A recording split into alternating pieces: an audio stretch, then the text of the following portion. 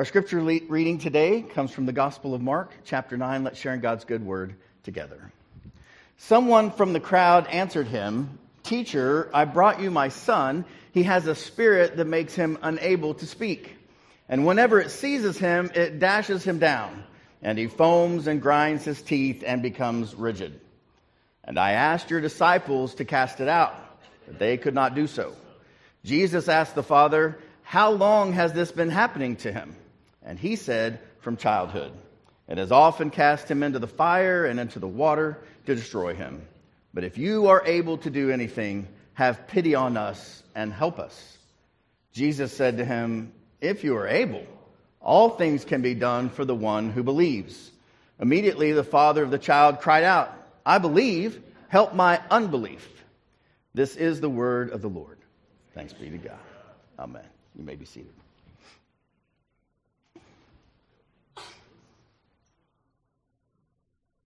You know these. You may not know that you know them, but I bet you do. We'll see. Here's a test. When God closes a door, He opens a... Yeah, you do know. Or maybe you've been having a hard time. Somebody says this to you. Time heals all. Yeah, you know them. Or maybe, your mom's a little tired of you laying around the house. She looks at you and she says, "God helps those who..."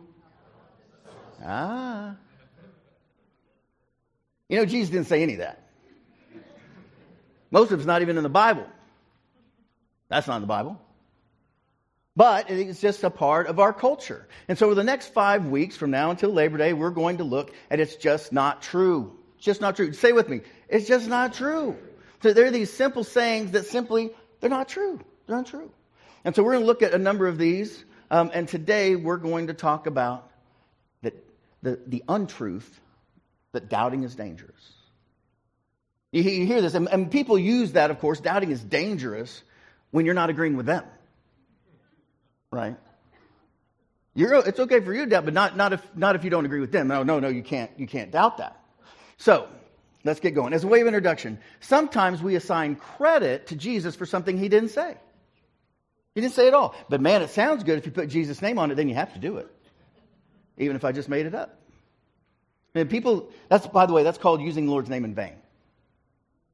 That's what that is. So just got to get that out there. So, let me ask you, did Jesus say everything happens for a... No, He didn't say that. No, He did not. And by the way, it's not true. Now, if by everything happens for a reason, you mean we have tides because the moon circles the earth and we have gravity because of the density of the earth, yes, that's true. But some things happen that don't make any sense to us at all. And are not God's good or perfect will for us. Some things are terrible.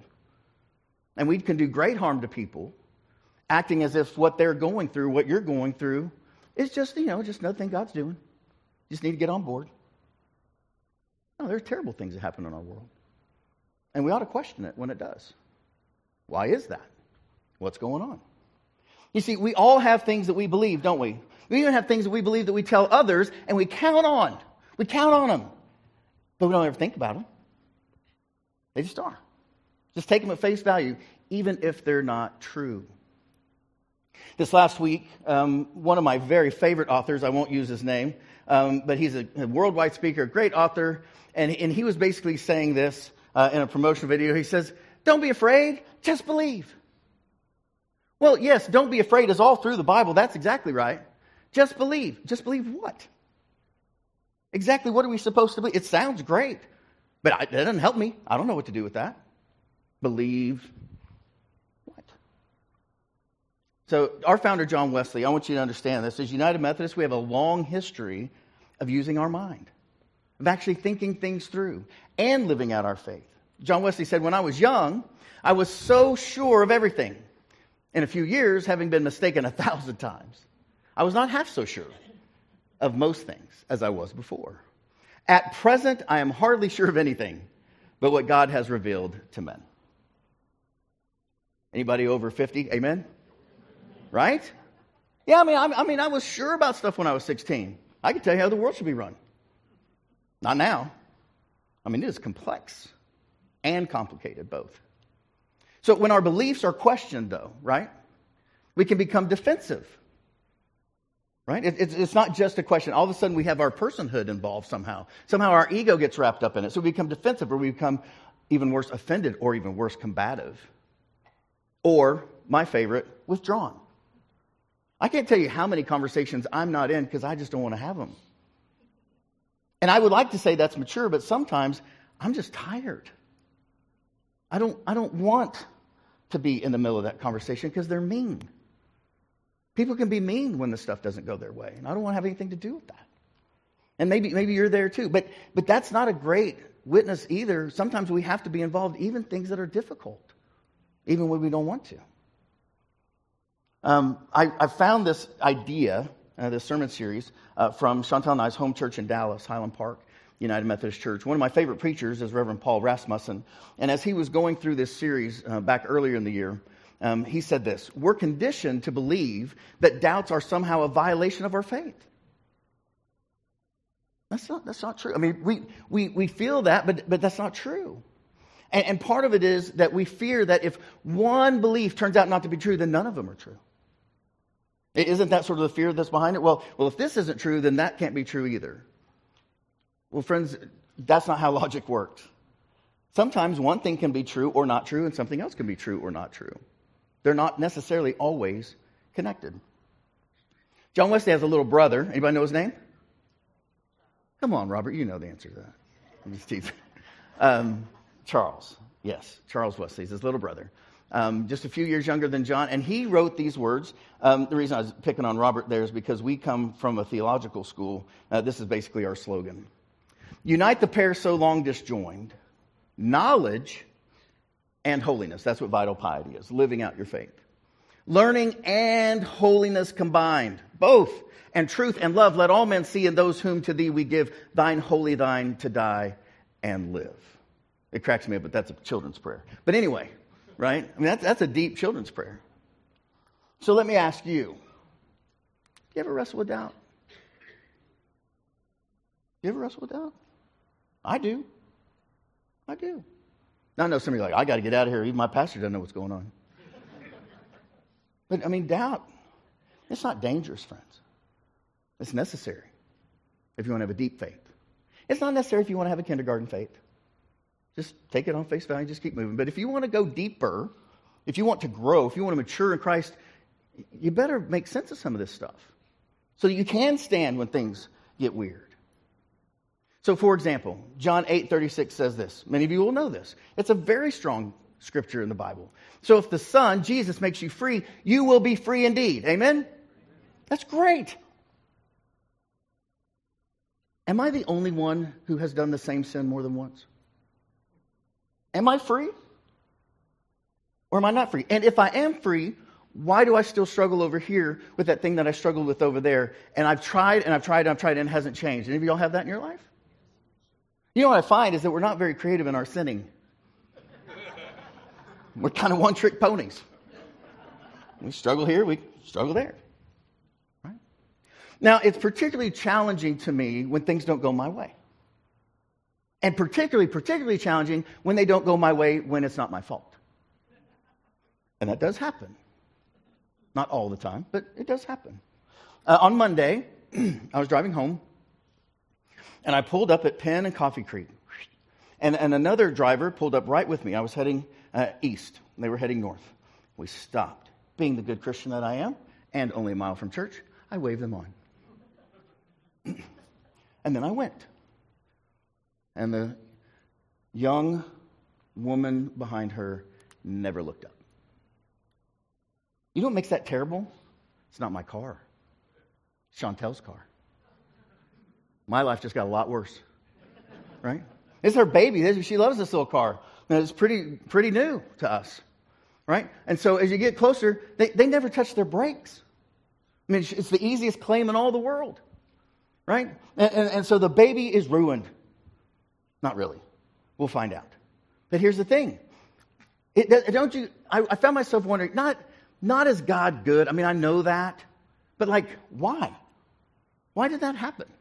I did everything I was supposed to do. I came to a complete stop, rested, let the lady go. I went, and then I looked over, and they were just there. I went as fast as I could, try to get around, but I couldn't get away from it. I just couldn't. And I think, well, it's going to be fine. It's just an inconvenience. It's no big deal. So I get home, and I do all the photos, I do the traveling stuff. I get the insurance, and the funniest part was I went up to the young girl came back, and she goes, "I'm so sorry." I'm like, "It's okay, it's okay." And I said, "Call your parents." She goes, "Yeah, I did that." I said, "Oh, I know this is." We have boys. We've had wrecks in our family. I said, "Was this your first wreck?" She goes, "No." Like, oh. So anyway, and so then I started thinking, like, well, this is weird. Maybe your mind, my mind does. I'm like, did I do something wrong? Maybe not there, but am I out of God's will somewhere? Have I sinned and not known it? Am I actually not living the way God wants me to? Because I haven't had a wreck in 2 decades, 10, at least 10 years. And not my fault, but it happens anyway. You see how that works in your mind? Like some big spiritual game of Jenga. Like what's loose, right? No.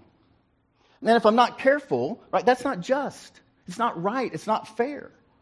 And then I think, whoa. That's not fair. That's not just. Right? Little children whose homes are being bombed with airstrikes because their governments don't agree with where they live. One's in Yemen, one's in Palestine. Right? So, my stuff's tiny. Your stuff is probably, it's big to you, that my stuff's big to me, but on the world scale, and if we don't doubt that that's a problem, then we're not even awake. We should go like, what? How's that happen to the innocents? Happened in the Bible. It happens today still. I have doubts. What's happening? You see, everyone, including the disciples and the most famous Christians, have doubts. They always have. Now, you're going to know who said this. You just don't know that you know who said this. But this was a quote that came out after this person passed away. Here's the quote. "My God, I have no faith. I dare not utter the words and thoughts that crowd my heart, afraid to uncover them because of the blasphemy. If there be God, please forgive me. And when I try to raise my thoughts to heaven, there's such convicting emptiness that those very thoughts return like sharp knives and hurt my very soul. I'm told God loves me, and yet the reality of darkness and coldness and emptiness is so great, nothing touches my soul." Y'all know who wrote that, right? You know her. In the middle of serving the poor in Calcutta, these are the words she writes. You see, her doubts don't stop her faith. Her doubts don't stop her service. Her doubts don't change her changing the world. She changes it right in the middle of it. And you can too. You don't have to worry about your doubts. God's got you. Keep going. Even in your doubts. But why do we? Why do we doubt? Why in the world would Mother Teresa doubt? She's the one we look to for a lot of us. Like, that's a good person. I remember I was just started preaching as a senior pastor when she and Princess Diana both died. Just boom, boom, together. And I remember thinking, wow, the world just got a lot darker. Those two women did some amazing things for our world. Well, so why do we doubt? Well, we doubt because God doesn't do what we want him to do. Or what we would do. Right? If I'm picking people to die, it wouldn't have been Mother Teresa. I know some people that I would prefer, right? Trade them out. Because we have an end in mind, don't we? God isn't doing his job because it's not how we would do it. It's not that he's not doing his job. It's not that we've forgotten our place. Right? That somehow we think we're on the throne, which would make us God, not God. Fame Perkins, who's a New Testament professor at Boston College, she writes it this way. She says, "A prayer, friends, is unanswered only if we have dictated the answer in advance." Faith is not dictating the response to God. That's not faith. Right? So, and we also doubt because we tried religious stuff and it didn't work. We really tried it. Somebody said, go to church. We went to church. Our marriage still failed. Somebody said, take communion every time you do. We did it. And my kids are still on drugs. Somebody said, join a small group. I did. They were terrible. Or maybe they were great. But this thing I've been wrestling with didn't change. That's real life. That's real life. Doesn't mean it won't ever change. Doesn't mean God's not at work. But you don't get to play religious stuff, right? It's not incantation. We don't do that. That's witchcraft. You can't say certain things and make God do stuff. Then you would be God.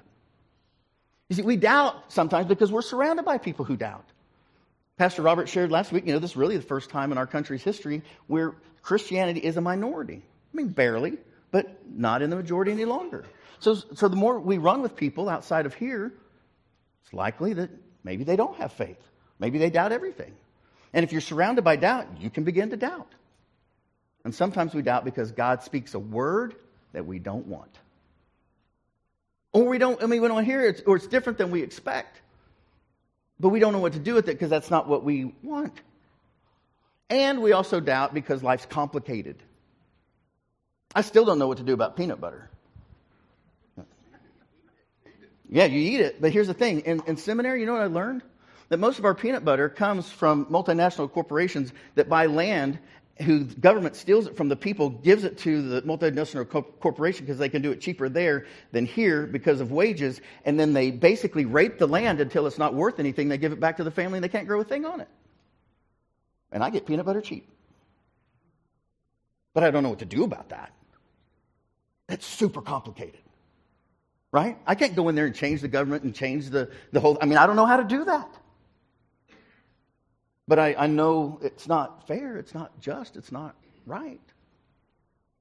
So what does the Bible say about doubt? Well, the Bible actually has a lot to say about doubt. It's throughout the Bible. And the first thing I want you to know, if you don't remember anything else, know this. Doubt doesn't disqualify you from being blessed. Say it with me. Doubt doesn't disqualify you from being blessed. It doesn't. It doesn't. If it did, you'd never even know of Abraham and Sarah. You would know about Gideon. You would know about lots of folks in the Bible. So in this scripture that we read today, we find a father who is at his wit's end. He has tried everything to help his son, to no avail.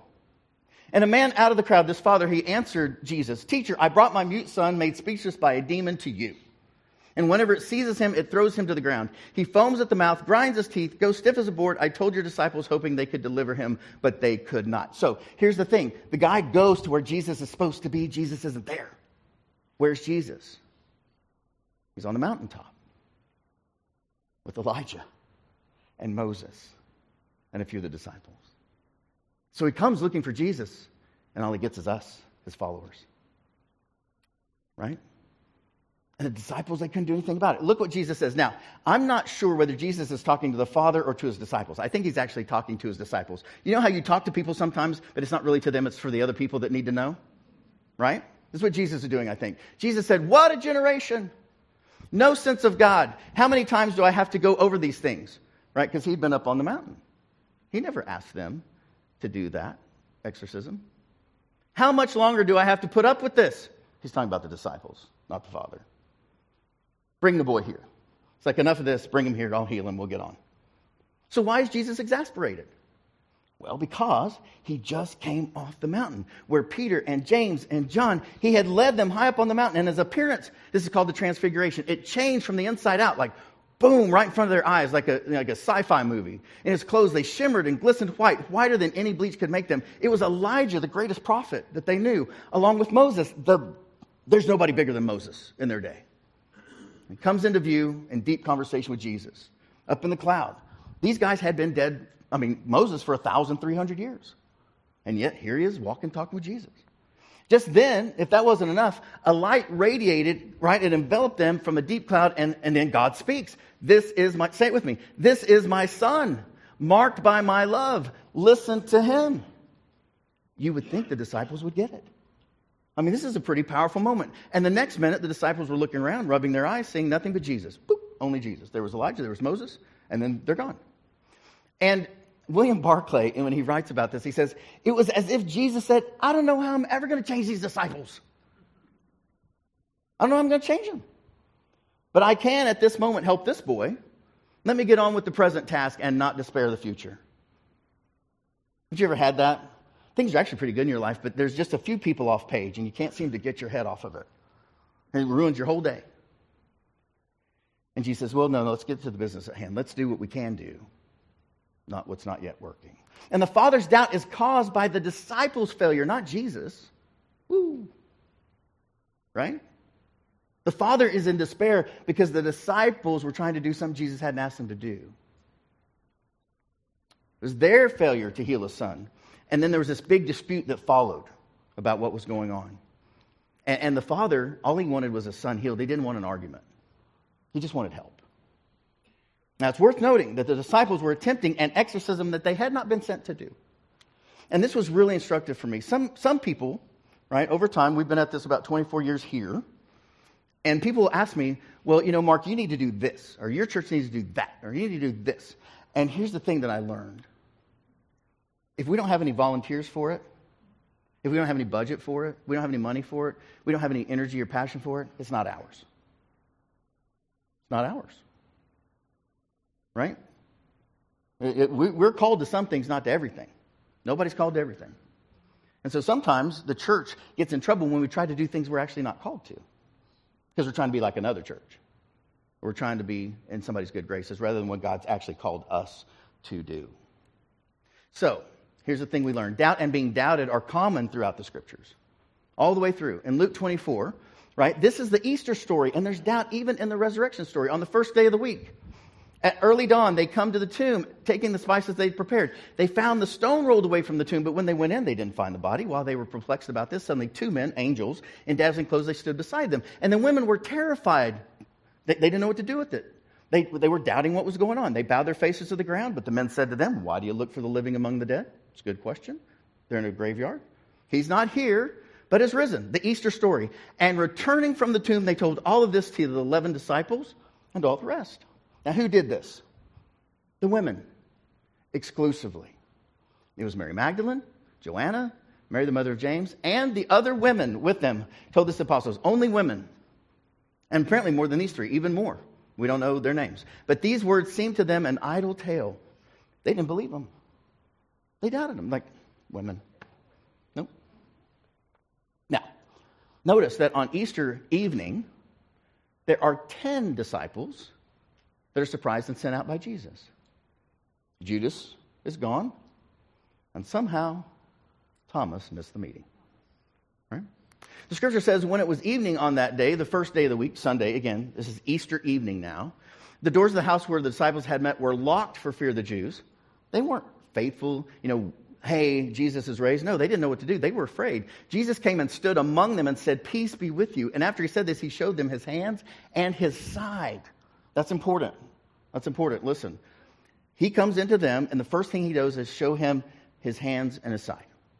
And the disciples rejoice because Jesus knew what they needed, and he gave it to them. And they saw the Lord. And Jesus said to them again, he breathes on them, peace be with you. As the Father has sent me, now I send you. Poor Thomas. Did y'all ever use the phrase doubting Thomas? Oh, you don't want to be a doubting Thomas. Well, what did Thomas do? He missed the meeting. How do you miss that meeting? I don't know. Right? You probably missed the email or the text or whatever else it is. But for whatever reason, Thomas wasn't there. And he simply wanted to experience what the others experienced. Thomas didn't ask for anything that the others didn't already have. Now think about that in your own life. Don't you want what other people have? And not only do you want what they have, you want it when they have it. That's just natural. So the scripture goes on in John 20. It says, but Thomas, who was called the twin, one of the 12, he wasn't with them when Jesus came. So the other disciples told him, we have seen the Lord. But he said to them, unless I see the mark of the nails in his hands and put my finger in the mark of the nails and my hands in his side, I will not believe. So he doubted. And what did Jesus do? He wrote him off because he had no faith. No, that's not what the Bible says. What does the Bible say? Jesus met him. Jesus came to him in his doubt, in his need, and he's willing to help him. So 8 days later, friends, a week later, the disciples again are in the house, and Thomas made it this time. And although the doors were shut, Jesus came and stood among them, and he said the same thing he said a week ago, peace be with you. And then he said to Thomas, put your finger here and see my hands. Reach out your hand and put it into my side. Do not doubt, but believe. Friends, he's not chastising him. He's loving him. He's inviting him into a deeper intimacy with him at great pain for Jesus, potentially. I don't know how much pain a resurrected body feels. I don't know that. Right? I doubt my ability to know that. And what is Thomas' response? It's actually greater than the first 10. He goes, "My Lord and my God." And Jesus says to him, "Have you believed because you've seen me? Blessed are those who have not seen and yet have come to believe." That's you and me. We're blessed. Jesus isn't getting on to people. He's like, look, this is so great. Even people who haven't seen me, they're going to get this. They're going to get this. Now, Father Richard Rohr wrote this beautifully, because so many times when Jesus shows up, we think, oh, there it is. He finally showed up. You know, man, it was terrible until he showed up. No, listen.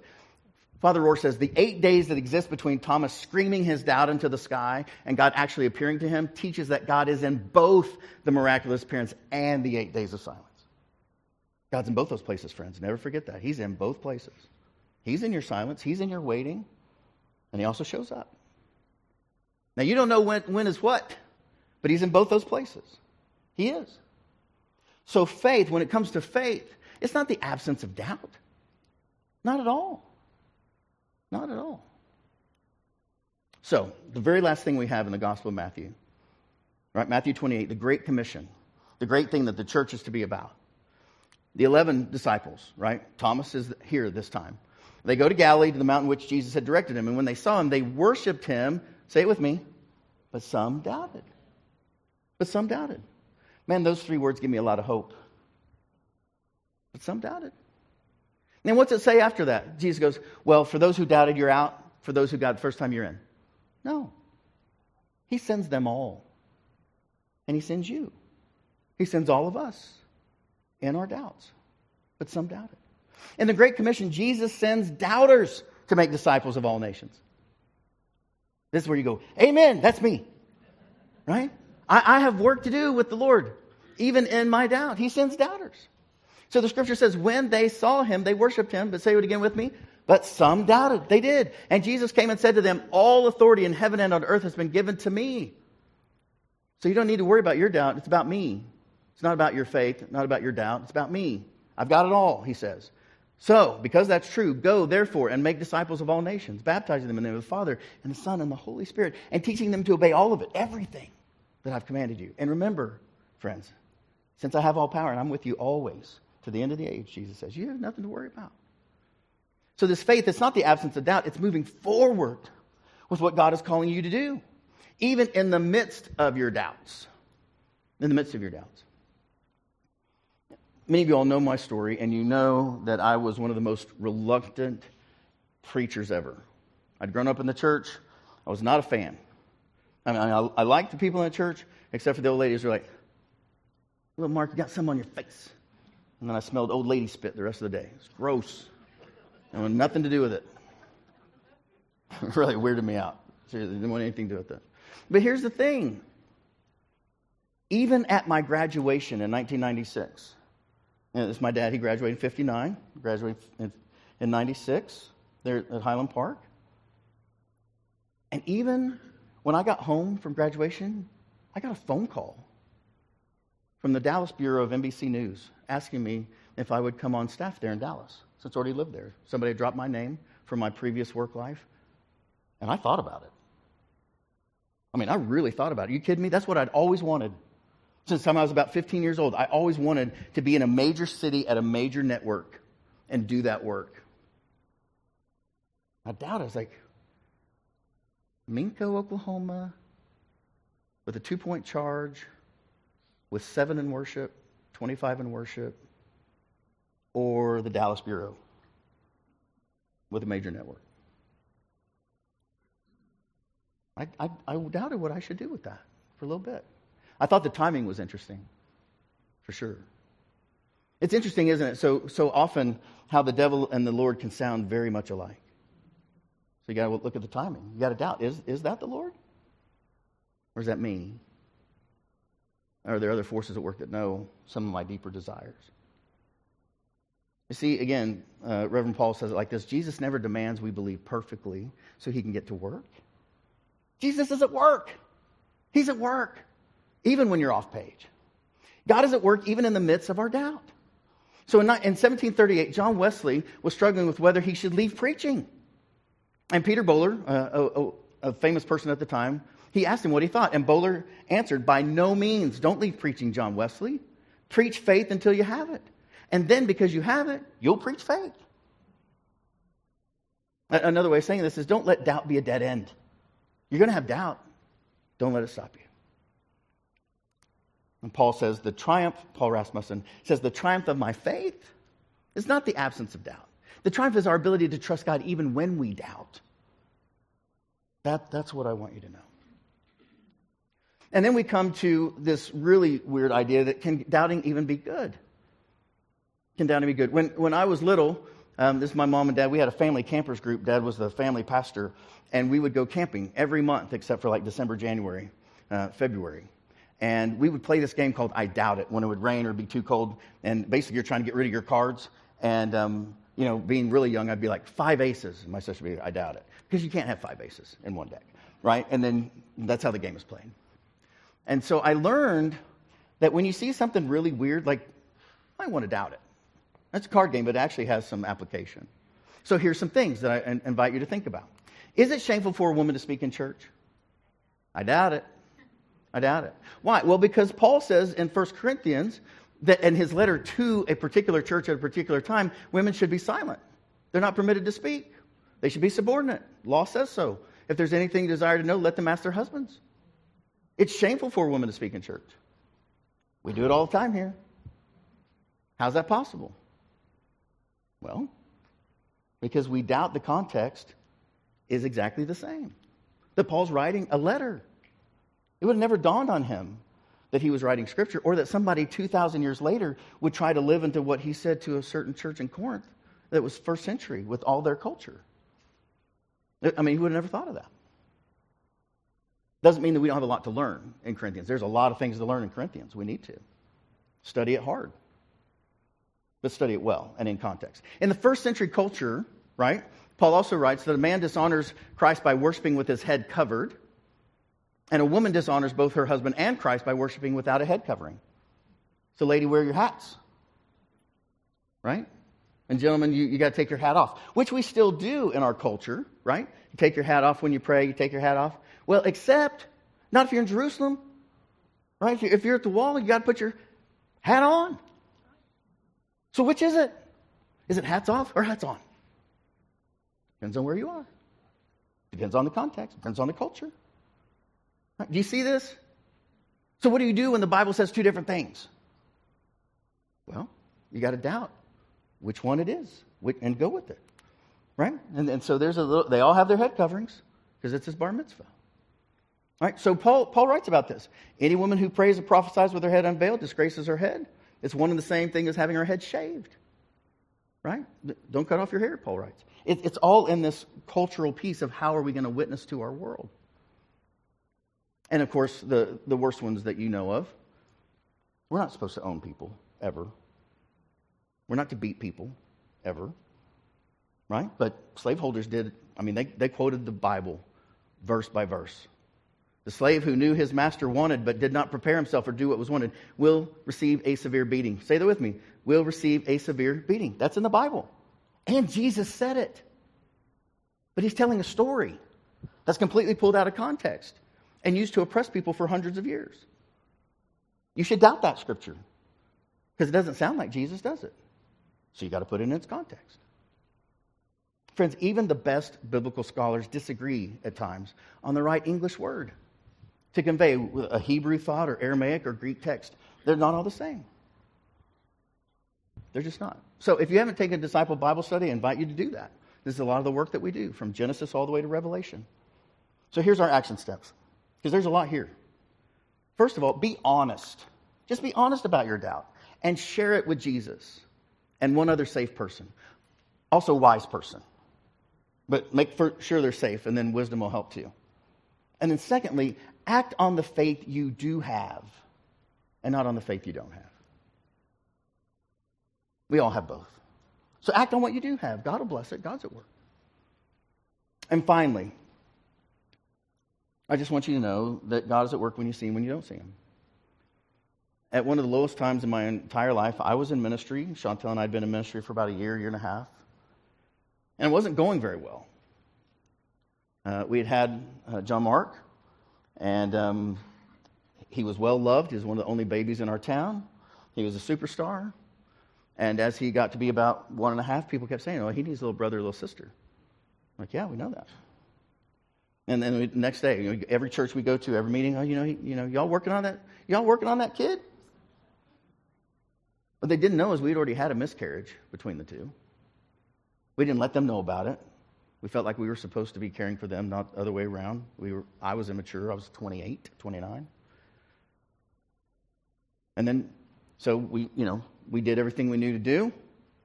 They kept saying these sorts of things. We had another miscarriage. I was really worried about Chantel. Those of you who've been through this, you know how scary that can be. And so, I doubted. I'm like, maybe I should have stayed in Dallas. Is this it? Did I make the right choice? What am I doing?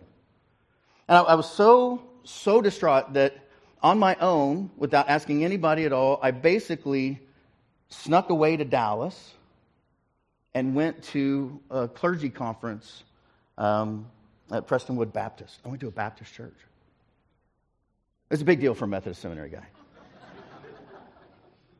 And Jack Hayford was speaking at the moment. He's now passed. And it was in a prayer time there that it became very clear from the Lord. The word to me was, "You will have a second son." Not just you'll have a child, but directly, you will have a second son. And man, it hit me powerfully, but I doubt. I was like, I can't tell her that. After what we've been through the last 2 years, I just don't know what to do with that. Over time, not immediately, but over time, the Lord's like, yeah, you can tell her. You can tell her. And I would love to tell you that everything works out great every time. It doesn't. Of course it doesn't. But I can tell you, this is one of my favorite photos in all the world. We need these markers of God's faithfulness. We just need them, even when it doesn't work out exactly right time or whatever. But I will never not love that photo because of God's faithfulness. And that's why we're here, by the way, to set up altars, to set up moments where you know God has acted. So when you don't have faith, when you doubt, somebody else comes alongside you and has faith for you. And when they doubt, you have faith for them until they have it. So friends, doubt is not the end of faith. But it can be a starting point and be a really good starting point. Doubt's not the end of faith, but it can be a starting point. It's okay to have doubts because Jesus had no doubt about his love for you. That is for sure. And if anyone tells you otherwise, say it with me, it's just not true. It's just not true. Doubt is not the end of faith, but it can be a starting point. Will you say that with me? Doubt is not the end of faith, but it can be a starting point. And all of God's people say, amen. Let's pray together. Our Father, who art in heaven, hallowed be thy name. Thy kingdom come, thy will be done on earth as it is in heaven. Give us this day our daily bread, and forgive us our trespasses as we forgive those who trespass against us. And lead us not into temptation, but deliver us from evil. For thine is the kingdom, and the power, and the glory forever. Amen.